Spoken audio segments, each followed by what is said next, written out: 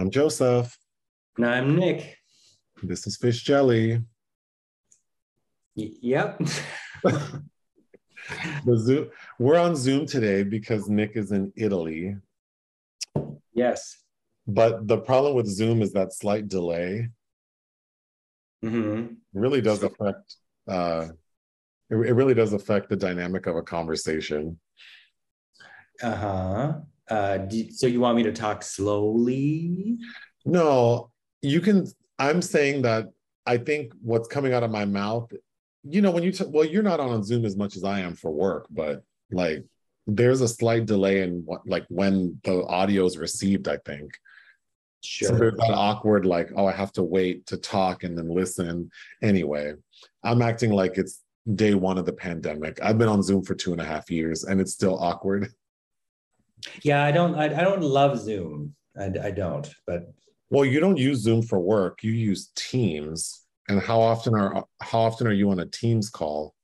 oh, pretty rare and where I have to be on cam. But no, I use Zoom when I used to work for the LGBT center That's right. a lot. And then for during the pandemic, all those Oscar contender Q&As. Oh, yeah. For work, I would say on average, I spend like 3.5 hours a day on Zoom. So not my favorite. So this is But a real treat for you. well, talking to you is different, but and this is our only option. So it's fine. But Mm-hmm.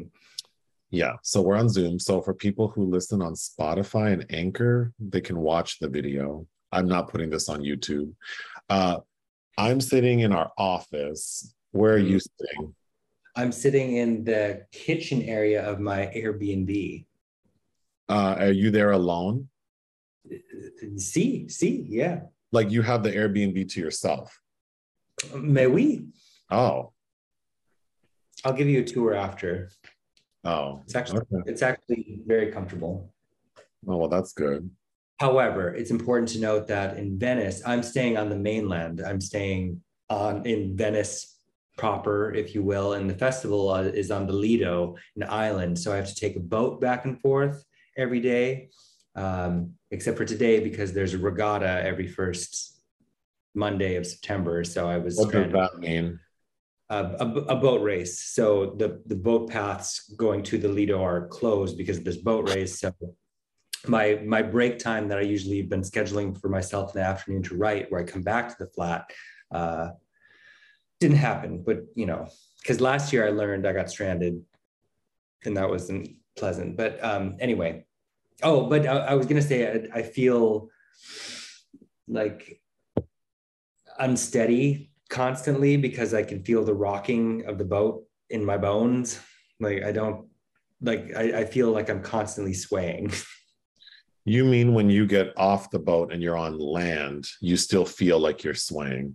Yes, like right now, or when I lay down, or like I can feel it. It's Well, I think bizarre. that's common because like on the cruises I've been on, like a lot of people will say that I don't seem to get seasickness. And also what you described, a lot of people describe as having that feeling for some time after they get off the boat. I generally have not felt that way, but yeah, I know that that's a common occurrence. Yeah, so it's not uncomfortable, but it's just a reminder. Well, we'll talk more about Venice at the end because I have questions, but we should go through the little list we have. But Mm, first, the drag queen Chanel, who was on yes, season one of Drag Race. Did you read about her and stealing that woman's money? I was the one that told you about that. Oh, you told me about it. Mm. Okay. Well, then good. So you know. But So, is there a fallout, further fallout? well, I don't recall how much of it you told me, but I fell into a little like YouTube hole earlier today. Mm. Uh, but for those who don't know, Chanel is a drag queen who's from Las Vegas. She was on season one of RuPaul's Drag Race. She And currently All Stars, and she That's was in right. all. She was on All Stars 1 with that terrible season of All Stars where they paired everyone together. And Chanel was paired with the winner, Chad Michaels. So she made it to the end. But she's currently performing at Senior Frogs in Vegas. And during her Sunday brunch act, a patron of the show accused Chanel of stealing $700 from her, because Chanel does this bit where she'll like take someone's purse or wallet and rummage through it and kind of embarrass them. And this time it went left, because when the lady got her purse back, she contacted management and said, I had a wad of cash in there, and she took it. And there's my student loan payment was in there. So of course, so then I was watching all this on YouTube, because there's a video of that performance, and you see Chanel take this woman's bag and then walk around for like 20 seconds and then open the bag and take money out of it.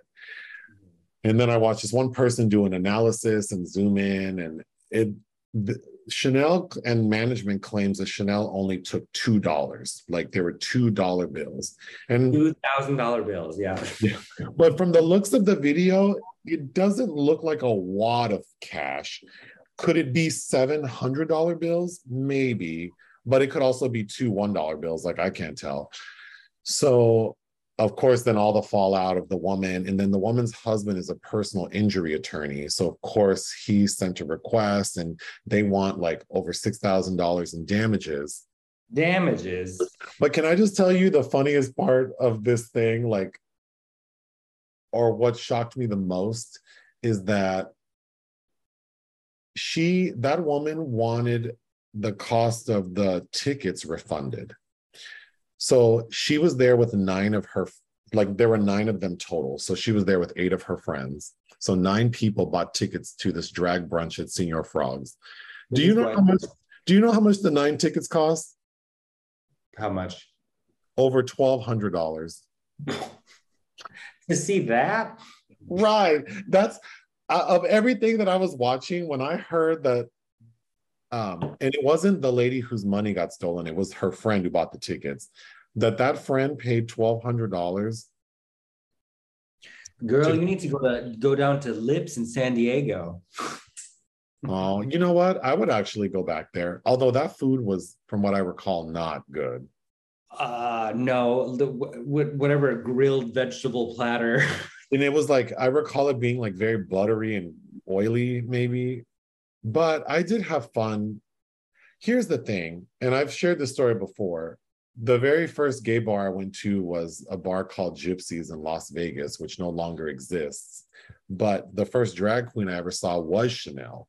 Mm-hmm. So this was 26 years ago. And she was mean back then. She would call people out and pull stunts and I kind of never understood like the concept of making the audience uncomfortable. Like, it's one thing to be funny and make fun of people in the audience, but you know, some performers take it a little too far. So this has always been her shtick.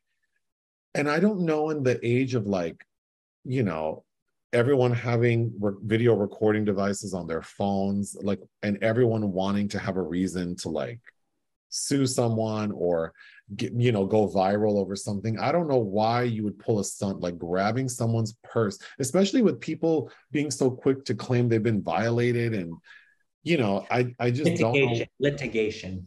Right. I don't know why she thought this was still smart in 2022. Well, she doesn't seem smart, but I mean. Well, that could be the problem too, clearly. Yeah. But then Chanel released an apology video, which was like 11 minutes. And it was lots of excuses, yes.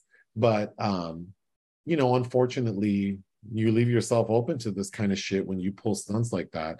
So Voss Events, who produces the show at Senior Frogs, refunded the $1,200 and then gave back the $700, even though based on their internal investigation, Chanel did not steal $700. They're saying Chanel stole $2 and then threw a $20 bill at the lady. And the lady acknowledges that Chanel that she said, like, you stole my money. And then Chanel called her the C word and said, I don't need your money. And then threw a $20 bill at her. And then the lady said, but I didn't pick it up because I don't need the money. So, I need $700, but not 20. Okay. well, here's the thing. I feel like it's just such a stupid situation. Like, I carry a bag everywhere I go. And if we were at some fucking comedy show and the performer was like, let me see that fag bag and I want to, you think I'm passing them my bag? Under no circumstances is that bag coming off my body. So the fact that she gave this drag queen her purse is like, okay, well, what do you think she's going to do with it? And then for Chanel to reach in the bag, take something out of it, and then heckle this person, like, did you think that was going to go well? It's just unfortunate because unless the theme of the show was for masochists, right. I don't. No, but I think, the other thing too is like both parties are receiving like hate online. And like the lady is receiving hate like death threats. Right. And like that she doesn't support the gay community. And it's like this lady and her friends paid $1,200 to see a drag show. Plus they were buying drinks and food and they were tipping. I just think it's so unfortunate to spend all of that money to go see a show because you presumably like drag queens and then be made to have such an awful time at the show. Because I know I've been to drag shows where someone will make some comment and it's just like it ruins your moment. Like, you look mean, why don't you smile? Oh, like, why would you want to make me feel bad? Like, I'm here to have a good time. Like, I remember in Minneapolis, a drag queen heckling me for the fabric I was wearing on my body. It's one thing to have jokes, I talk shit all day, but there's a way to do it where it's just jokes. Like I'm talking shit and I'm moving on. Like you, that to me is funny. No hard feelings. You don't know me. You're just making jokes. We're all laughing. It's great.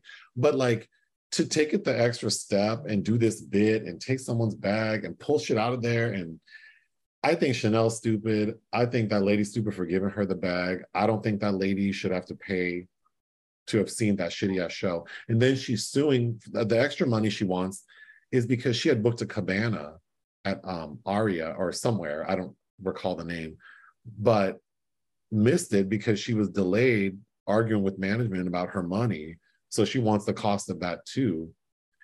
And I kind of feel like I don't blame her. Like, you ruined my thing. I spent a bunch of money to enjoy drag. Like, they weren't being, as far as I can tell, they weren't being disrespectful. Like, they were enjoying the show. So, or she's just, an opportunist that's a moment to kind of make some money. So I don't know. Like, I don't trust either of them, but sure. It's just messy. It's just I think a lesson to anybody that sees that it's really easy not to be messy. Yes. That's the lesson, is there are many, many ways to be funny and or make yourself vulnerable to right. someone able to take advantage of you if in fact Chanel didn't do that. But I mean, right. But that's all the Drag Race we're getting today because I haven't watched any Drag Race. Same. Yeah. Okay, so more questions, but I thought one that might be fun that we could probably do every Sunday, because I know I have a laundry list, would be, what are some of our pet peeves? I can go first. I know you're making a face because you think it's going to be about you, but it's not this week. A pet peeve I have is people walking their dogs without a leash. That shit drives me crazy. And I didn't share the story except with you. Is a few weeks ago, I was driving from the doctor's office and a lady was walking her two dogs without a leash, and the dog ran to the street and I hit that dog. Yeah, I remember. Mm-hmm. Thankfully, my car is low to the ground and it has the pedestrian, the car will stop itself. So the dog running in front of my car didn't stop my car. So I did hit the dog. What stopped my car was the owner running into the street to chase her dog. So I could have hit this bitch, which I did not hit her, but she did. Like, my car stopped and then her hand was on my hood. And then I had hit the dog and the dog kind of flew and then scurried away. Yeah. I'm like, this could have been alleviated, or this could have been prevented had you had your dogs on a leash. And she had both dogs off the leash and the other dog was running around the street after my car stopped. So that's a pet peeve of mine. Can you think of one? unnecessary noise in public spaces,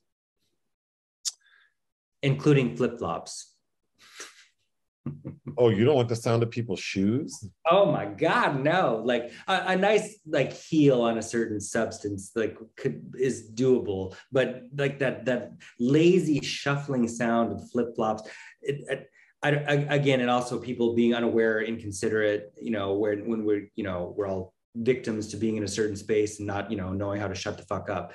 That's annoying to me. But yeah, I have a lot of them too. But well, I agree with yours. The one that hits me the most is like people who play their music.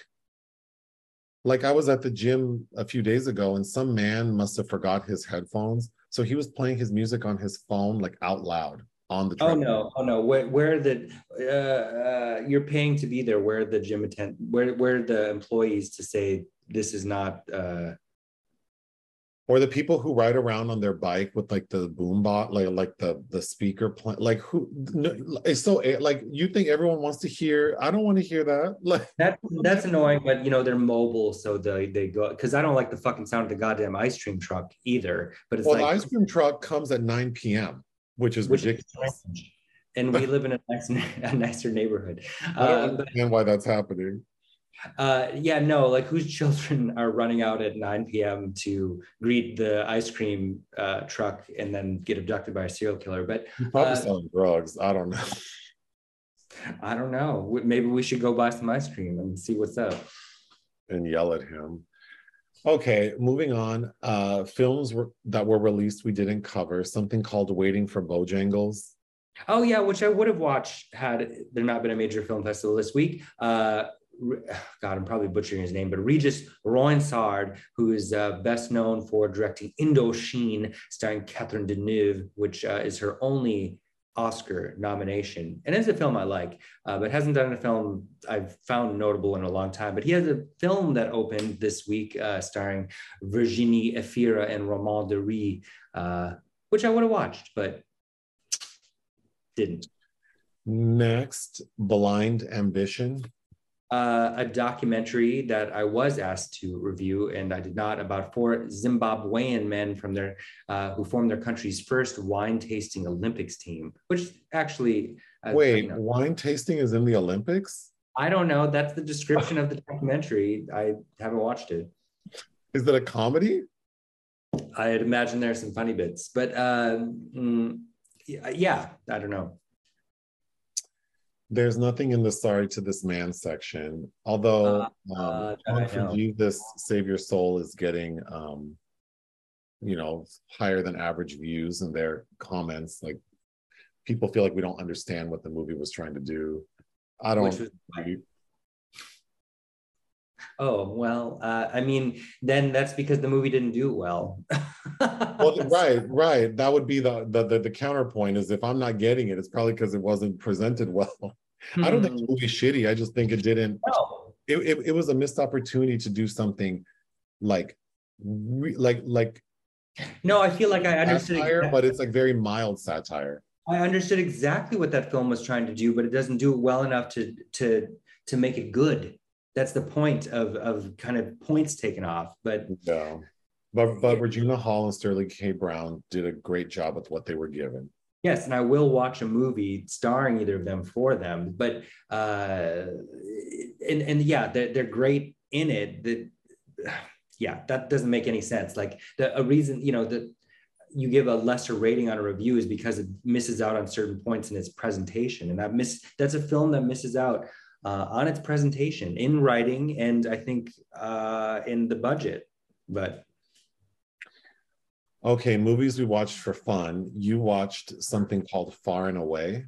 Something called Far and Away. The one film that I watched on my flight to Venice was 1992's Far and Away, directed by Ron Howard, starring Nicole Kidman and Tom Cruise as Irish people who have gone to the US, and he is a boxer, and they are greeted by various tragedies and class issues. Not a good film, but fun. Do they both speak with an Irish accent? They try. How bad is it? It's not good, but they try. And it's funny because I think on my flight to Cannes, I watched Days of Thunder with those two, which I'd never seen before either, which I also didn't really love, but it was a plain film. I don't know. Okay, I finished the television series Martin. I watched all 5 seasons because Damn. we subscribed to BET Plus, and I ended our subscription, which expires on like in 3 days. So I felt pressure to watch. The main reason I kept it was because of Martin. Sure. Well, I mean, their film selection is. Well, I have watched many films on BET Plus, and none of them have been good, but several of them have been quite fun. That's all you can ask for from life. Well, yeah. So I just didn't want another $10 a month thing to pay for. But I do have to say from Martin, I was getting so I finished the last episode like 3 hours ago, and I was pretty emotional because it made me think a few things. First of all, like the way, how we look at certain things from our youth and where we hold them in our mind. And then when you revisit it and it doesn't hold up. Yeah. It's sad. And then I also think that was a very sad time in my life. So maybe the comedy, I found a lot of joy in the humor, but it probably was offset or enhanced by how terrible my life was at that time. But watching it as an adult, yeah, my biggest takeaway is the first 2 seasons are quite funny. I think it suffered from network executives forcing the writers, because Martin didn't write this show. There were writers for the show. And based on other things I watched outside of the show, it seems like his input was not as potent as one would think. I say like Seinfeld's, maybe. So I think the show suffered for the final 3 seasons, for more than half of the series, from executives insisting that they basically punch everything up with sort of the catchphrases that, so of course, Martin being ridiculous and being mean to Pam, and Gina and Martin always fighting. And I think thinking about having watched it as a teenager over the course of 4+ years, it wasn't as obvious to me. And then also because I was young and more stupid than I am today. But as a 43-year-old, it's just how toxic their relationship was. Because I remember hearing people talk about like Pam, Martin and Gina and that love affair. And it's like, I don't see it. And then the final season, because of the sexual harassment and abuse allegations Tisha Campbell made against Martin Lawrence, season 5 is really weird because for a third of the season, Gina's gone. Campbell. Say that again. She's the one that made the allegations? Yeah. So part of the situation while it was under investigation is they couldn't work together. So for, I believe, like 8 or 9 episodes, she's not in the show. And then they say that she's in LA setting up an office. We get a couple of episodes where she's on the phone. And then she does return for the final episode, but they're never in the same room. Like they keep crossing paths. Mm-hmm. But it was very sad to watch, like, because they never really felt like they were that great of a couple, combined with how toxic they were to each other. And then how mean Martin was to Pam is just really uncomfortable. And then looking back at like Tommy and Cole, they're just the same in every episode. They say the same lines. They say this, they do the exact same thing. So the creativity is, even the set design, like I never, like rewatching it, I just couldn't quite understand why their living situation, like Gina moved in with Martin, but Gina had the nicer apartment. And then Pam takes over Gina's apartment, but Pam is Gina's assistant, so she makes less than her. So that means that this apartment has to be affordable. So why wouldn't they, like, I just, and then, yeah. And then of course, Martin leaves his radio show. So then for a season, he's not working. And then he gets his own talk show. And then that's like, also the comedy is quite homophobic and transphobic. Not as bad as it could have been, especially for someone who used to host Def Comedy Jam, because some of the shit on there was really bad. Right, and you do have Martin playing female characters. Right, right. So, I think there are some highlights. There are some really funny moments. Another thing is that I didn't remember that there was a reunion episode, or like a greatest hits reunion episode, flashback episode, like at the end of season 4. And then we just watched the recent reunion and they were very much the same. Like, I just feel like this is a show that was very popular on Fox, and for a lot of people my age and older, probably holds a lot of value. But looking back, I don't think it's brilliant writing. I don't think Martin, Tisha Campbell and Tashina Arnold are far superior comedic actors. Martin Lawrence is a stand-up comedian, but I think he's actually kind of like not a good actor, especially next to Tashina Arnold. Mm-hmm. I would agree with that. But they took something that was successful, that I think felt like they probably had to do what they needed to do to keep it going. Because a lot of other things, look at what happened to Living Single. I keep saying Tashina Arnold. I meant Tisha Campbell. I think Tisha Campbell. Oh, I'm glad you mentioned Living Single. Mm-hmm. Because I think the writing for that show is far superior. The acting is way better. Yeah, but also look what happened to it. Like it was ripped off.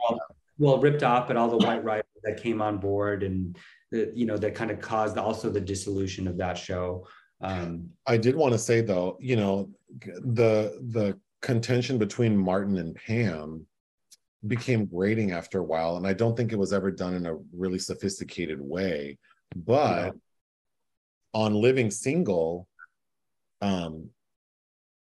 that character's name was also Pam, right? Erica Alexander. Erica Alexander, was that Pam? No. What was her name? No, what was her name? Her name was not Pam. It's Khadijah and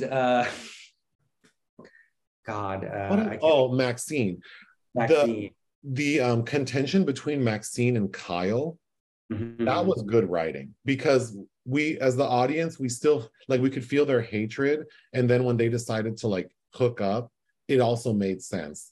But then for Martin and Pam, it's just like, you two hate each other so much. I don't even know how you even tolerate being in the same room, and how your best friend Gina even lets her boyfriend talk to her best friend that way. Yeah. But anyway, I think we talked about Martin for too long. I did want to mention, so I watched, Netflix has a series called Untold, and I watched one episode called The Girlfriend Who Didn't Exist. And I think you would have been really frustrated by a chapter in my book. Because this follows in the footsteps of some other Netflix documentaries we've watched, like Our Father, about that fertility. So it's like bullshit and a waste of time? Yes, because this one is about a guy named Manti Tao. I'm sure I'm mispronouncing it. He's a Polynesian man who played for the NFL. He played for the San Diego Chargers. He went to college on a full scholarship for football to Notre Dame, and then was drafted by the San Diego Chargers. But people knew him as being like a super popular college football player. And then right around the time when he was to be drafted, like a first line draft pick, which means that he's very good, he announces that his grandmother and girlfriend have died, like in the same time period. So he's going through a big tragedy. It got a lot of attention. And this was back in 2012, I believe. So he got a lot of attention. God, I maybe remember that. Anyway, yeah. I didn't, but based on this, it seemed like it was a super big deal. But the reason this is like a sort of a scandalous story is because all of the major networks ran with it. ESPN, like all the big networks were posting about his girlfriend dying and how brave he is and how he's still playing football. But then there was this website, I forget the name of it, but it's one of those websites that kind of tries to uncover scandals. And basically their mission is to sort of prove that, the larger media doesn't do their due diligence and fact. Web sleuths. Yes, essentially. So they get a tip one day that this man Tai Tao guy, that girlfriend of his, is not a real person. So they're like, interesting. So they pass it off to this one guy, and he starts doing some light digging. He's like, yeah, this doesn't make any damn sense. Like this woman, her full name, she only exists in relation to this story. Like, where did she go to high school? Who knows her? We find out that it's basically like an episode of Catfish, where this guy basically was in love with this football player and developed a relationship with him, and this was back when, Catfish was not a thing. So it wasn't, the documentary was like 2009 or 10. Everyone in this thing was saying that this was not a thing. Like, okay, sure. Like that wasn't a word people use like they use today. It was pre-TikTok. So this guy created a Facebook account, stole all these pictures, like did all the things we know from Catfish, starts talking to this football player, and they maintain a relationship over the course of a year. And all of the red flags are there that we know of from Catfish, like, oh, my webcam's not working, or oh, my cell phone died, but the football player kept saying, like, well, but back then we didn't know, and blah, blah, blah. Okay. So there are 2 episodes, each one's an hour. So the first one, it builds up to like, oh yeah, this guy got catfished. But then we find out that maybe he did know who this person was, because the guy catfishing him had been around him. So the reason that this is such weak documentary work is because they're trying to do 2 things. They're trying to sort of call out these larger news outlets saying that they run these stories without fact checking anything. But then they're also presenting the fact that maybe this guy knew what he was doing, and he was only doing it to get sympathy because he wanted to win the Heisman, which is an award for football. I thought it was for NFL players, but it's not. It's for college players, I believe. And apparently that award is given, like, the people who vote for it, there's like an emotional component to it. Like, it's not necessarily your stats, it's like who they like. So then this documentary is sort of posing that maybe this guy created this lie to get some sympathy, but they never really dig in. And then it ends with like nothing, like he's just out here living his life. He stopped playing football like 2 years ago. But we do get to meet the guy who catfished him, and that guy is now trans. So he's a woman now. So we see this person as a female talking about it. And all of it sounds like bullshit to me. Someone actually commented asking us to watch this, and I'm assuming it's because they think it's bullshit too. But yeah, I think you would have been so frustrated, because it just feels like fluff. Like, this football player is no longer a pro player, probably trying to get some shine again. So he agreed to do this documentary, but is not going to give them too much information because, of course, then there are rumors that maybe he's gay and that he was doing this to sort of like hide the fact that he's gay. But they never really dig into that. Another movie I watched that I wanted to bring up, I watched something called 12 Feet Deep. It's a 2017 like horror film. It's one of those survival films. It says it's based on a true story. It's directed and written by someone named Matt Eskandari. This movie was horrible. And the reason I brought it up is because I was reading about it, and I see that like Joe Blow gave it a very positive review, some other outlet. And I'm like, this shit was a... wait. Is it a Canadian filmmaker? Because Joe Blow is out of Canada. Oh, let's see. Maybe. Well, it says that he went to film... Read between the lines here. Well, it says he's Iranian born. He went to film school at USC. Yeah. And that his debut film premiered at Cannes. What year? And it was, in the market, like that doesn't count, but I'd have Okay, to. Victim, his 2010. Anyway, Okay. when I tell I this would make a great like episode of its own, but it's about these two sisters who are at like the public pool and Mhm. they get locked in the pool. Like they're in the pool and that fiberglass cover covers the pool. So they're Mhm. stuck underneath the pool. Okay, it's called And the 12 guy Feet. who runs the community center is Tobin Bell from like the Saw movies. And he is playing it like he's such an asshole. Okay, so they're in this pool. Okay, it's called 12 feet deep. I don't recall there seeing that it's 12 feet deep. I'm sure one side of the pool is 12 feet deep, but the This other is side is like 4 feet deep. So these two sisters can stand up in the pool, and there's plenty of oxygen because there's like, oh, the water doesn't rise to the top. So they're standing up with their head above water, and there are holes in the fiberglass. So they can breathe, they can stand up, but we're told right away. Like the very first thing Tobin Bell does is put a sign on the door that says, we're going to be closed like a 3-day weekend for the holiday. So obviously, the idea is that these three are going to be stuck in the pool for 3 days. So then you think, okay, well, you can survive in the water for 3 days if you can stand up, right? But we find out one of the girls is diabetic, which didn't make sense to me because she says she has to check her blood sugar levels and she takes insulin, but then her sister doesn't know she's diabetic, which seems odd that if she's type 1 diabetic, she wouldn't have known much sooner, but whatever. Mhm.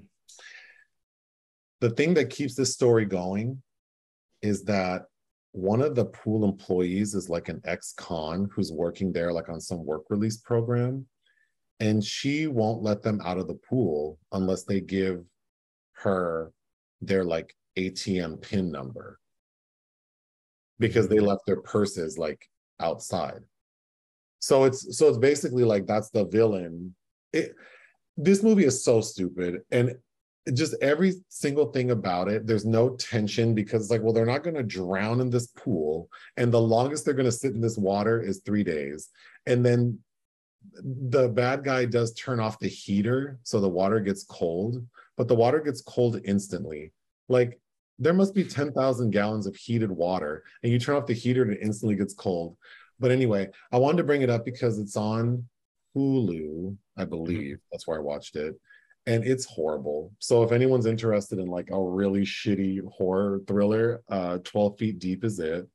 Also, I just looked it up. It's a 2017 film. Yeah. Uh, That's right. Yes. Starring Mary Jane Noon of The Descent and the Magdalene Sisters.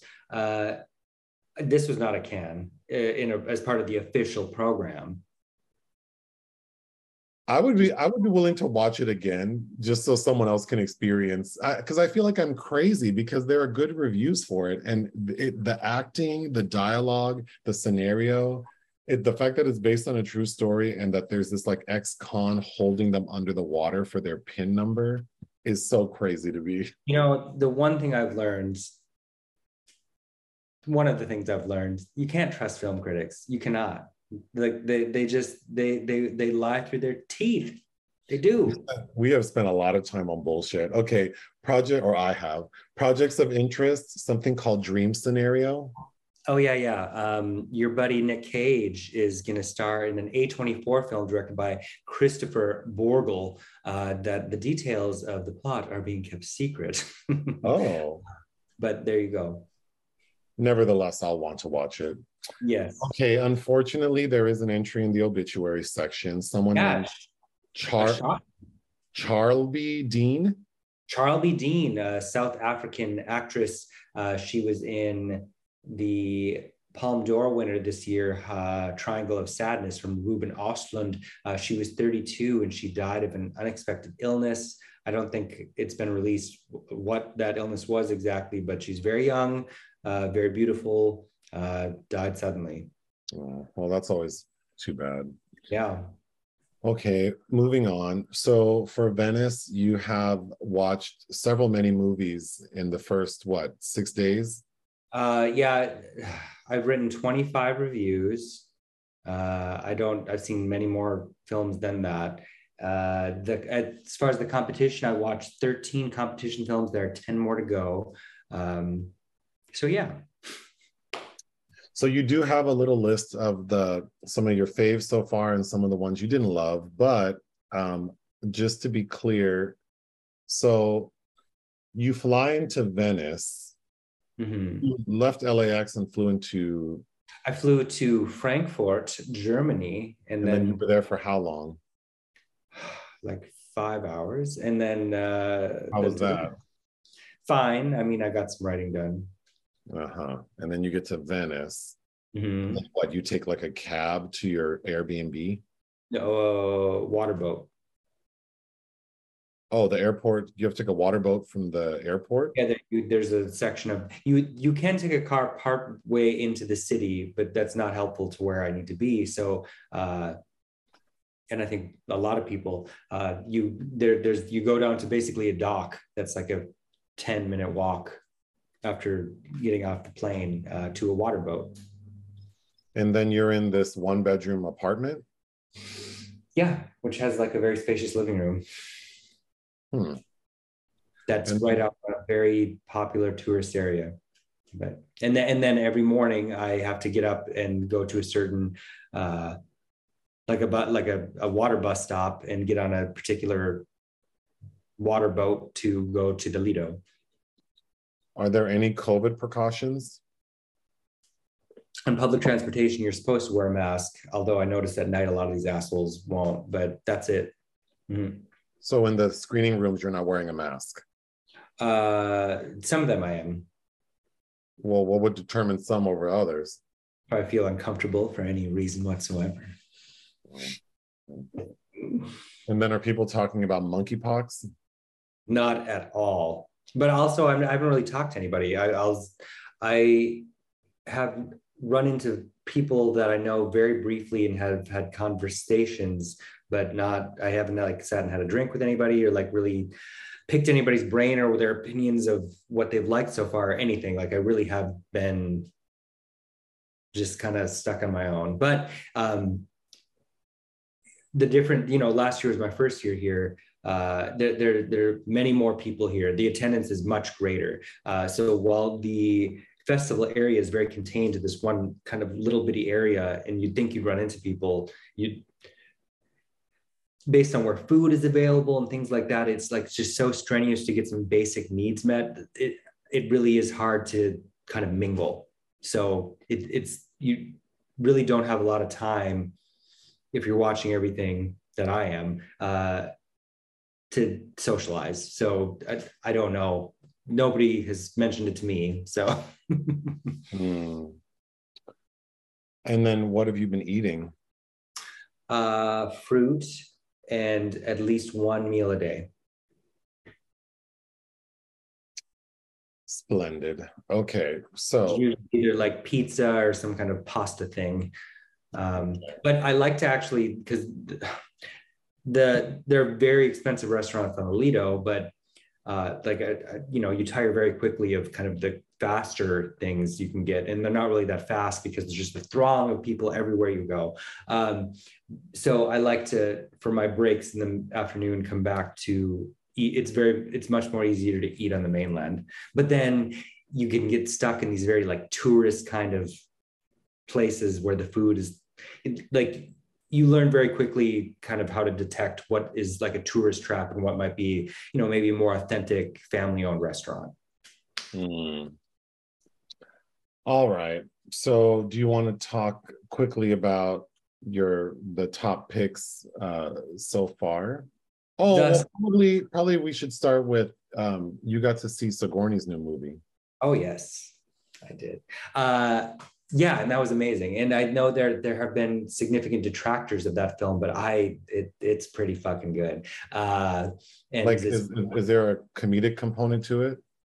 Yeah, there's some dark comedy. It's about a white supremacist, basically. But Sigourney is in top form. I could have used a little more of her in the film, of course, but she's a lot of fun. She's this kind of this elitist bitch that gets a really nice Joan Crawford moment towards the end of the film. But Joel Edgerton is also quite good in it. It's, of course, the third film in a thematic trilogy by Schrader, his Man in the Room trilogy that follows First Reformed and The Card Counter. I know I made you watch First Reformed because that was my favorite film that year that came out. No, I really loved it. It's goofy and weird, and isn't trying to make you like it, and has a lot of very interesting, maybe obvious, but very interesting metaphors about racism and the current state of America, and all contained in this one gritty little weird Paul Schrader film. But yeah, that's on my top 5 thus far. Next is something called Tar. Oh, you're going in the opposite direction. Tar might end up being my favorite film of the year.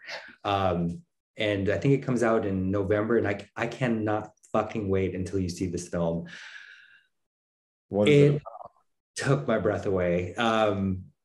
Cate Blanchett, mwah, mwah, mwah. It is about a conductor, the first female conductor of this major German symphony, the Berlin Philharmonic. And if you read basic plot descriptions, you're like, okay, yeah. But you have no idea what this film is like. It's about this just complete narcissistic sociopath, but delivered in a way that's aspirational almost. And she's this lesbian married to Nina Haas. She has a child with, and kind of gets involved in some scandals. And it goes in so many. The last time I felt this way about a performance was when I saw Isabelle Huppert for the first time in The Piano Teacher. That is how much I loved Cate Blanchett in this film. It's really just intriguing and troubling and upsetting, because I won't go into more than that until you need to see this film, and we'll expound upon, I think, some of the emotional things I had watching the film. But I loved it. I was absolutely in love with it. All right, something called All the Beauty and the Bloodshed. Laura Poitras, her new documentary, I was also not expecting to be so moved by. I knew it was about the opioid crisis, but it's really a combination of being about that through the prism of an artist named Nan Goldin, who I've heard of before, but I wasn't really familiar with her photography. But it's kind of about Nan Goldin's life prior to that, which is just fascinating, all the experiences and people that she's had. But it's a very personal and intimate and poignant documentary about kind of life in general that I would have been fascinated by without kind of her activism in trying to take down the Sackler family, because she had experienced an addiction to Oxycontin after a surgery, et cetera, et cetera. But that was really a pleasurable experience. Next, Bones and All. I know I've talked about this before because I read the book recently. What is the story about? Cannibals. The book I felt a little bit YA, but I think that I really liked what Luca Guadagnino did with the film adaptation, starring Timothée Chalamet and Taylor Russell as a pair of, they're called eaters, who have to periodically eat people. And it's kind of a romance film, a dark tragedy. It exists, I think, somewhere in a spectrum between trash, like Twilight, and something sublime like Terrence Malick's Badlands, but much closer to Terrence Malick, that I think, than Twilight. But that was an enjoyable experience. There were a lot of headlines about an 8-minute standing ovation. People clap for anything, and they've clapped at all the movies. Means nothing. But that was. I did quite enjoy that film. Mark Rylance is super fucking creepy and weird as this older eater, and he reminds me of, is it Herb the Perv from Family Guy? Oh, he's giving me that vibe in this movie. But very, very enjoyable. I think that you will like that as well. Lastly, something called Monica. Something Called Monica, the newest film by Andrea Pallaro, whose last film was in my top 10 of 2017 called Hannah, starring Charlotte Rampling. And this film is the second and also a thematic trilogy centering on women. Trace Lysette is the star as a trans woman named Monica, who goes back to meet her mother on her deathbed, and her mother doesn't know who she is, and kind of teasing that out. And it's very subtle, and it's a very visual interior film. There were a lot of walkouts, the kind of the later night screening that I was at for that, but I think it's doing a lot of really excellent things. And I thought Trace Lysette gave, God, am I saying, is it Trace or Tracy? Actually, I'd never heard her name spoken out loud, but all I know about her is she called us a pair of old queens on our Hustlers review. But oh, that lady? yes. Oh, but she did a great. Well, shout out to her. No, great job. Patricia Clarkson is the dying mother. A lot of things I liked about that film. Well, maybe after your kind words for her performance, she won't be mad at you anymore. I doubt she's paying attention, and I could care less.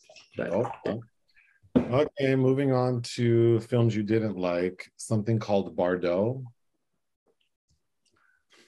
Bardo, or a farce, a false chronicle of truths, or whatever the title of it, by Alejandro Gonzalez Inarritu. You know, I liked The Revenant and I liked Birdman well enough. And yeah, this was just self-indulgent bullshit. And I can understand that there's an argument that it's kind of this grand spectacle, but it's just so empty. And the main character, and I even like the actor playing the main character outside of this film, it's just like, why do I care about this privileged asshole and all of these clunky, awkward things that Inarritu is trying to say about nationality and privilege? It was a 3-hour slog to sit through, and I did not like it. It is definitely the worst thing I've seen thus far. Yeah. Anyway. Okay. Next, Athena. Athena, I was also, I gave it a 2.5 out of, because it's got some really great action sequences and some impressive choreographed battle scenes, basically like urban guerrilla warfare against the police in France, based on a potential incident, a potential murder that happened because of police brutality. And of course, there's a twist on top of that. But then all of the characters end up being really kind of one-dimensional, cookie cutter. But I do like all of the kind of, like, Athena is the goddess of war, and all of the allusions to Greek mythology. And there are a lot of things going on that I liked, but it just, with the character work and kind of like some third act bungling, I think it really detracts from it. But it's the third film directed by Roman Gavras, who's the son of Kostas Gavras, of course, the very notable Greek filmmaker who directed Z and Missing. And there are some similarities, I think, plot-wise to something like Z. But yeah, I was very cool on that. Lastly, Immensity. Immensity, or L'Immensité, Italian-French production starring Penelope Cruz, who I think looks fantastic in it. It's set in 1970s Rome, and it's about a mother and her child who have a very strong bond, and her eldest child is trans, but wouldn't know how to say that in the 70s. And I think the first half hour, I think, is really compelling and really interesting at this portrait. And then it just like falls apart in all kinds of cliches. It feels like a nice gesture film that really deserved a much stronger script, I think, than it has. Yeah, but I didn't like it. I don't know. So you have another week to go. Less. Tomorrow's Monday. I have 5 more days. Oh. Tomorrow's Labor Day. So I actually didn't recall that until I just said it. So I guess I don't work tomorrow? No, I don't. I didn't realize that. Well, there you go. How many more films do you have to watch? I don't even know. It gets the people start to leave, thankfully, during the second half of the film festival. So logistically things will be easier, but I don't think there's maybe 1 or 2 days I have 4 films, and then the rest are 3, and those are a 3-day, which is really rare, let me say, because at Cannes or Berlin, there are no days where I only watch 3 films. But so I'm very much looking forward to that and kind of relaxing a little bit. But that hasn't happened thus far. All right. Do you have anything else for us? No. Well, I don't know. That you reading anything? I'm still reading Liarmouth because I've had no time to read, like none. You aren't following Venice at all, apparently. Then, do I follow any film festival? Well, I don't know, like any headlines, like the Brendan Fraser movie where he's playing a 600-pound man. You know. Oh, did you watch that? Yes.